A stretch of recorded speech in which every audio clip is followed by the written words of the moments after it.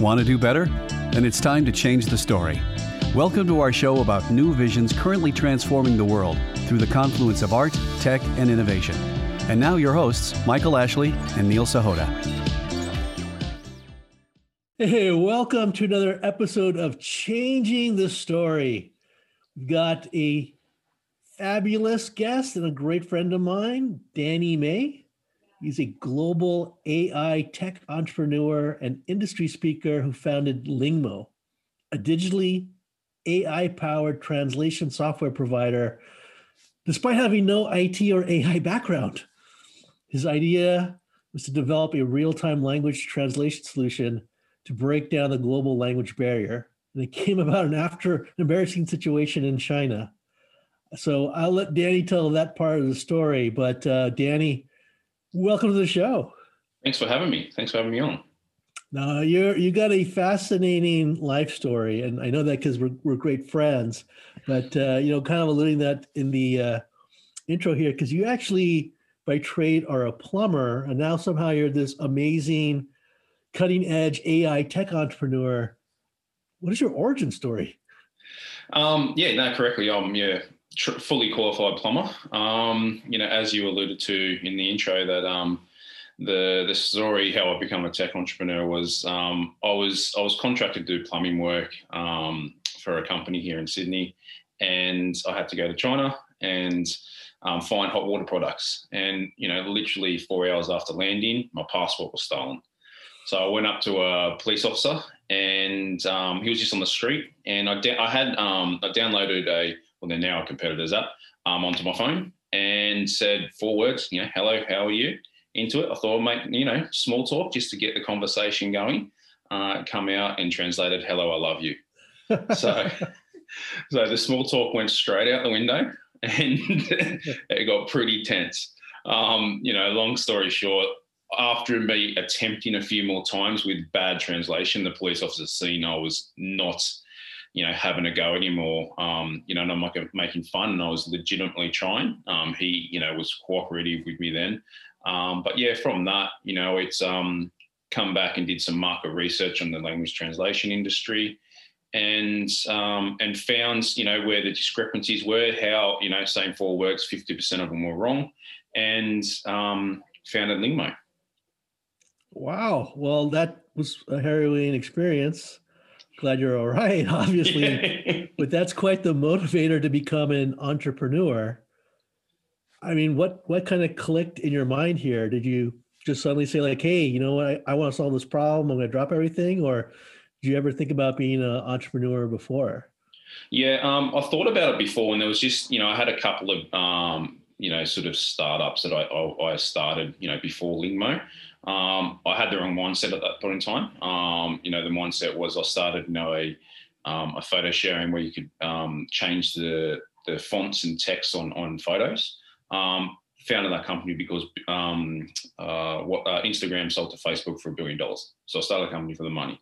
But where the real entrepreneur journey come from was back still when I was doing plumbing. My boss at the time, he was my first mentor. He really wanted me to go into and go to Anthony Robbins, Tony Robbins event. And I was literally 17, 18 at the time.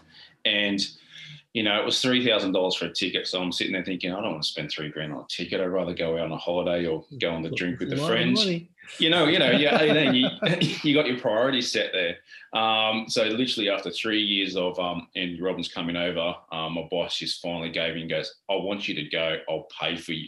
So then I went there. And one thing that really set in my mind from that event was, Tony had a story of when he was, I think he was skiing in Colorado or something with an associate, and his associate, before they got on the chairlift, he goes, I've got something to tell you at the top of this chairlift. They got to the chairlift, Tony goes, okay, got to the top of the chairlift, and the associate goes, I just made $100,000. Tony goes, dude, how did you do that? He goes, well, I created a business where I don't need to be there day in, day out. And it's, it's built to scale. And from that really stuck in my mind. That's where the entrepreneur journey started. Being a plumber, I had to physically be there pretty much all the time. Even you have your own business, you got to be there. And that's where the entrepreneurial journey really started. That's incredible, but it sounds like, you learned some sort of lesson here because you said, thinking about the billions of dollars in sales and stuff like that. I assume that venture didn't work out because you're doing Lingmo now. What kind of changed? Did something happen? Yeah, it's I watch you watch a lot of podcasts, motivation videos and stuff when you're being an entrepreneur and going through the journey. And it's Steve Jobs says it, everyone says it. You've got to be passionate about what you do. If you're doing it for the money, when times get tough, especially now during COVID, there's a lot of tough times. You want to just pack in the bag and take your bat and ball and go home. You don't want to continue with it. But if you're passionate about it, so for me, when with the issue that I had in China, I was passionate about it because, communication, for Lingmo, communication is the key, whether you're in one language or multiple languages. And when you can't communicate with someone and you feel lost, you have that sinking feeling in your stomach and your heart. So that's kind of where what the differentiating point is now from the other company I started to now is, we're passionate about the project, not thinking about money. The money will come in the end, but it's about getting through the processes and step by step. And another key thing that I learned was in the photo sharing company, I put all my hard-earned money into it and stuff. And then people said, oh, they want to come in, they'll put X amount in, but they want, 40% of the company. And you just go, and you're young, you go, in your head, you go, no, I've put all this money in, why would I do that? But now you go, you give something away to add value to you and your team, and that's how you grow. Yeah. Would you rather own 100% of a $1 million company or 10% of a $1 billion company? Exactly. That's the mindset. So I had to have a mindset change. And, I've done a few keynotes and speaking events where I've had young people come up after me. And that's probably the one biggest tip that I give them, because they always say the same thing that I did. I'm going, dude, I said the same thing that you did, 5 years, 10 years ago. Give something away to add value to you and you'll see yourself grow. Look, I couldn't agree more. And, as a lot of people know, I've worked with a lot of entrepreneurs over the years, and I see a lot of people that they have great ideas. I believe everyone has $1 billion idea, but so many people say like, well, I don't know the business side, or I don't know finance, and maybe I should really get a job and try and do some of these things for 3-4 years and understand. I was like, you just learn bad habits, right? Yeah. The best entrepreneurs, like you said, they're passionate, they just do it. I mean, I'm assuming as a plumber, you didn't exactly come in saying like, I know how to read financial statements or do a go-to-market strategy. So, I mean, how do you make that leap in, right? So you're starting Lingmo, you're like, I'm all in on this. What are the things you first had to learn? I guess with being a plumber in Australia, it's a 7-8 year course. So one of the courses you have to do before you get your license is actually a business degree. So I think what happened in the early days, it used to be mandatory when I did it. Nowadays it's not, but I think they're starting to bring it back in, because in the early days when it wasn't mandatory and people didn't do it, there were people going off and starting businesses and they're going broke because they didn't know how to, balance up a balance sheet. They didn't know how to set accounts up, and it gave you that sort of, it wasn't about plumbing, it was about general business. So in relation to that, I found that really helpful because I had to do that. The thing that with starting Lingmo, what I really had to focus on was the tech. Self-teaching myself, I'm dyslexic, so reading books and manuals and stuff is really difficult for me. So I'm a real visual learner. So I had to, we assembled a great team of developers who really work with me. They work with me now, but in the early days, I asked a lot of stupid questions, put it that way. And a lot of people come up to me and say, I say, sorry, this might be a stupid question. And you can know the people that want to help you and that don't, because I say it to some people now, sorry, this is a stupid question, and they come back and say, there's never a stupid question if you learn something. But then if someone comes and goes, yeah, well, probably is a stupid question, you kind of know what answer you're going to get may not be beneficial to you.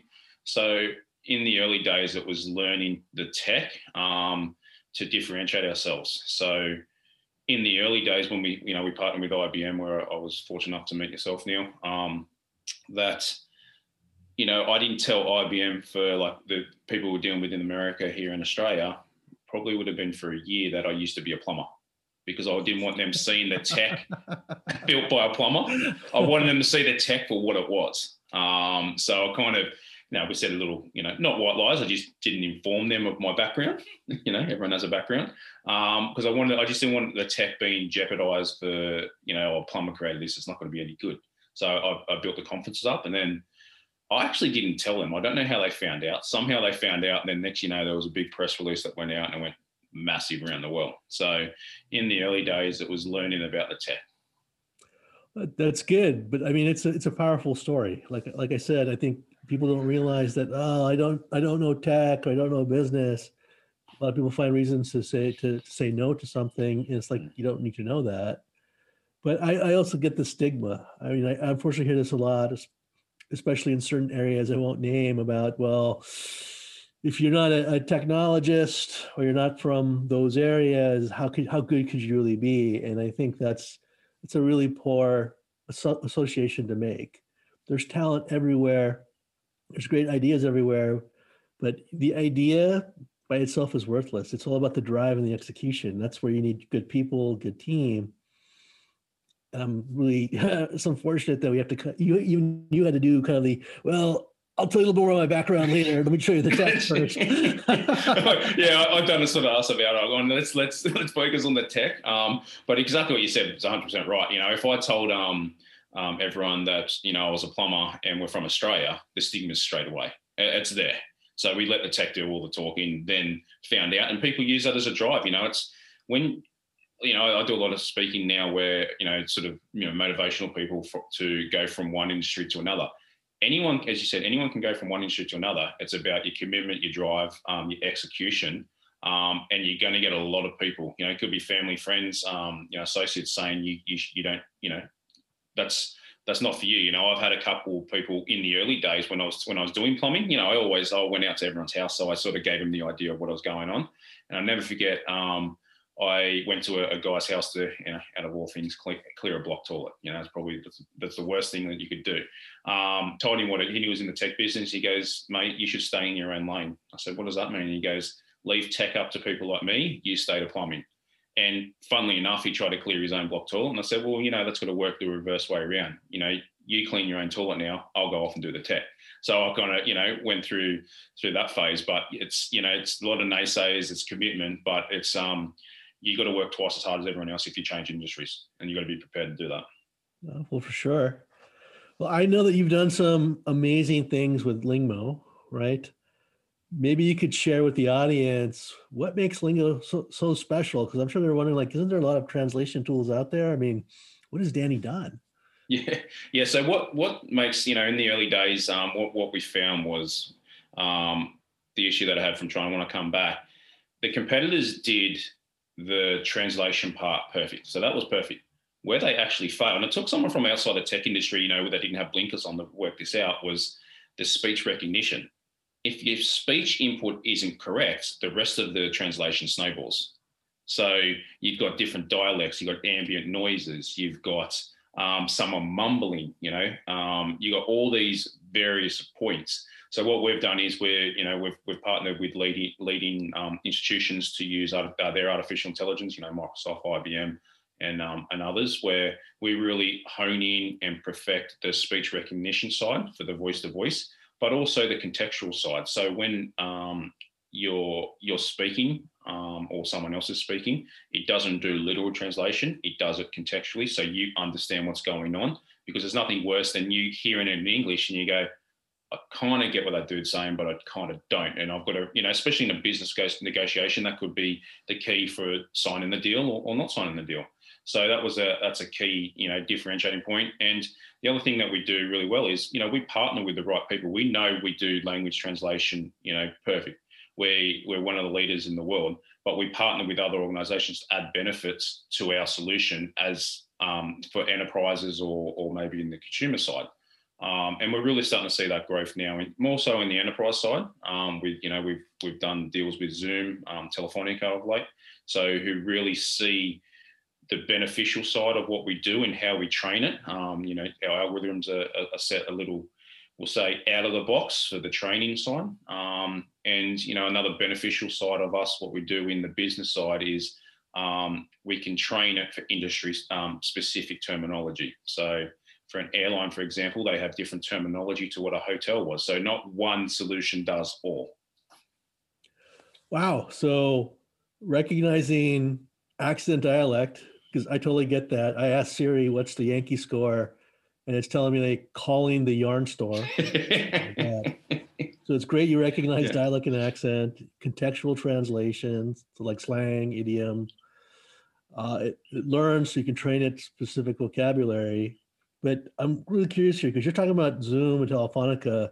These are some really big, well-known companies, right? Why are they getting involved with Lingmo? I mean, they must see something special here.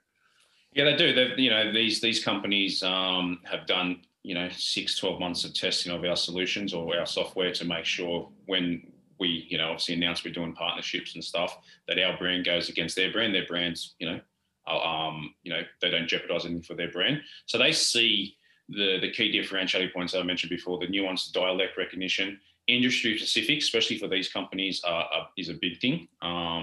Key for if they go to with Telefonica, where we've done a deal with Melia Hotels in Spain. So we're running our solutions within a proof of concept Melia Hotel in one of their flagship hotels starting at the end of the year. So that has different terminology. You've got different, they've got keynote presentations that have different terminology so we can train it on the fly. The thing that we learned early on was, the go-to-market strategy. We started off as consumer-based. So my focus when I started the company was consumer, because I had the problem when I was traveling. But that space is very, very congested. You've got the big players that can give their software away for free. We had big companies, airlines and coffee chains come to us and ask if they could use our software into their organization. We could, but we had to rebuild it to scale it to suit the enterprise. And we kept on getting more of these coming. So what we did was we pivoted 18 months ago to really focus on our business side, to redo the software, to make it scalable on to enterprises. And we're starting to see the growth there now.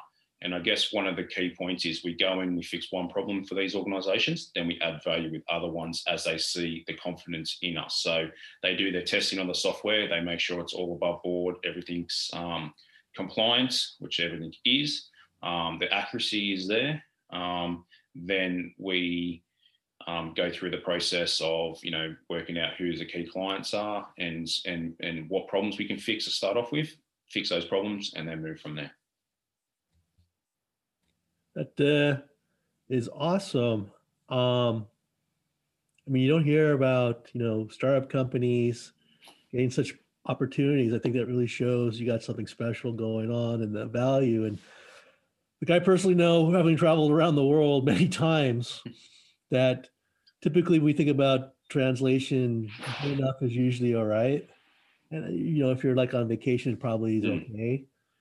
But when it comes to things, especially like business, man, a small misinterpretation can cause a lot of havoc. Like I remember when I lived in China, we had some colleagues come from the States and they were working with, some Chinese potential clients and they were having something wrong. So they asked me one time to come in to help talk about like AI, and they're off talking about cloud first. And you could tell something was not right.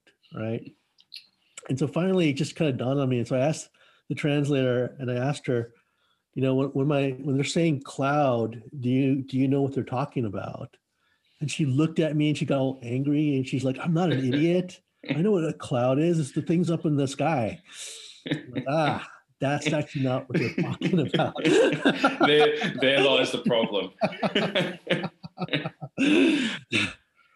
So it's a common thing, as you said. It's if someone's traveling, they can get away with 60% because they may get a wrong flavored drink or the wrong meal. But in a business sense, it could be the point of signing $1 million deal to not sign it, but just because of communication. It's the key. It's what everyone needs to do to do business. And especially now with COVID, it's everything's done cross-border. So our software works cross-border, as just as effective as if you're face-to-face. So I guess that's the real key point here, that, it's about giving back to the companies and also the employees or whoever may be using it to be able to communicate with their customers freely. And I guess another thing to point out is we get asked all the time, oh, with your software, it's going to make interpreters null and void. And go, well, it's not. What we're here is we've got the solution here to help enable them, make it easier for them to be able to communicate. So, at the UN, they may, instead of swapping and changing, they may be able to read off the screen instead of really listen to what's being said, and they can get their time frame done longer. So there's so many different things. It's not about taking jobs. It's about using the software to enable people to communicate, whether it's for interpretation or business communication. I think people don't realize what a big challenge that is. I mean, you work in a multinational company, you get into these weird communication kind of gaffes all the time because of the different languages. And most people think, oh, shouldn't everyone like speak one language? Or it's like, I can tell you, like even the airlines, like I can't name names, but I had a very large airline carrier group as a client once, and you just think even about Europe, right? Yeah. The people in Spain are speaking Spanish, the people in France are speaking French, the people in Italy are speaking Italian, right? They're not all speaking the common language. And you think about just even the jargon, you don't want miscommunication. Bad things can happen. You're talking about lives at risk. That's it, yeah. And I know a different airline, which I won't name as well. But, I met with them and they said our staff are multilingual. And I've just gone, okay, well, I suggest you get on a flight from Shanghai to Sydney and you see how multilingual they really are, because they can't communicate. So it's just about enabling people to communicate. That's the whole focus around the business. That's what we're passionate about. Well, that's fantastic. Any chance that you'll have a translation capability, so when I speak to my better half, she knows what I'm saying, or I understand what she's saying? Yeah. So we're doing that now, and we're also doing the drunken translation. So if someone's drunk, that's a lot of work in that one. So I'm trying to test that out for the team, and see how we work it. But we're working on that now. Do the significant other one. I think there's a huge audience of us out there. That's it. Yeah. Well, on this incredible journey you've been on, Danny, I mean, I know there's lots of people entrepreneurs that are learning things the hard way, even leaders, like, I've worked with a lot of global Fortune 500 companies. They struggle with some of the same challenges like entrepreneurs do. So in your journey, like, what's the advice you would give to people? Like, if you're just a leader of any company, based on what you learn, what would you tell them? What I've learned is, bring the right people in at the right time to the company, because they will help grow your business and make your job a lot easier. If you're going from one industry, if you're a founder, you're going from one industry to another, be prepared to hear the word no a lot. And I guess the biggest thing that I say is be comfortable being uncomfortable, because when you're doing it, you're a startup founder, you're an entrepreneur. If you're in your comfort zone, you're not in the right place. It's as simple as that. So if you're in your comfort zone, then you might be able to be in your comfort zone for a couple of months while you're building the software out and stuff like that. But then, if you're not comfortable in cold calling people, you've got to cold call people so you can try and sell your software. So it's being comfortable, being uncomfortable, and it's never sort of giving up. I guess that's the biggest thing is you're passionate. Do something that you're passionate about, because then you'll persevere to see it through, and that way you won't give up through the hard times. And I think right now with COVID, that's a big thing for a lot of people. Is a lot of things get hard, and business models, and especially during COVID, they say start a business during through a downturn, because then you can see if people are willing to pay for it when the money's tight, then you'll get through it. So I guess they're the tips that I give. That's great advice. I actually, when I teach entrepreneurship, I always tell them that here's your comfort zone, and outside is this other bubble, and that's where the magic actually happens. So you got to step out your comfort zone to get there. Exactly. One thing that I wasn't comfortable doing was keynoting. So I got, mentored to do keynoting presentations in front of thousands of people. And it's helped the business, it's helped everything. So it's as you said, getting out of your little bubble and getting into the little bubble that's over on the right or left hand side, and being in the uncomfortable spot, because that's where the magic happens. Well, that's fantastic advice. And plus, do things that are hard, or even if you don't like them. We had another guest on the show, Elijah Stacy, whose mantra was "do things that suck." Yeah. Yeah, And it's like I love that one. That's where the secret sauce actually is. Yeah. I'm gonna take that one from now on. I like that. Well, Danny, this has been fascinating. If people want to learn more about you, about Lingmo, what's the best way to connect? To learn about Lingmo and the products that we do, jump on lingmointernational.com. We've got everything on there from our products that we do on Zoom, our ones that are for live chats, custom built for organisations. If you want to, connect with me, the best spot is LinkedIn. So jump on my LinkedIn, Danny May, and friend me there, and happy to answer any questions and help people through the journey. Awesome. Well, Danny, thank you for sharing your story of becoming a plumber to AI entrepreneur. A fantastic advice and helping us all be better communicators. Thanks for having me. Neil. Hey, my pleasure. Hey, if you like today's show, please remember to hit the like button and leave a comment. If you've been enjoying the Changing the Story podcast series, please subscribe and share it with your friends. Thank you.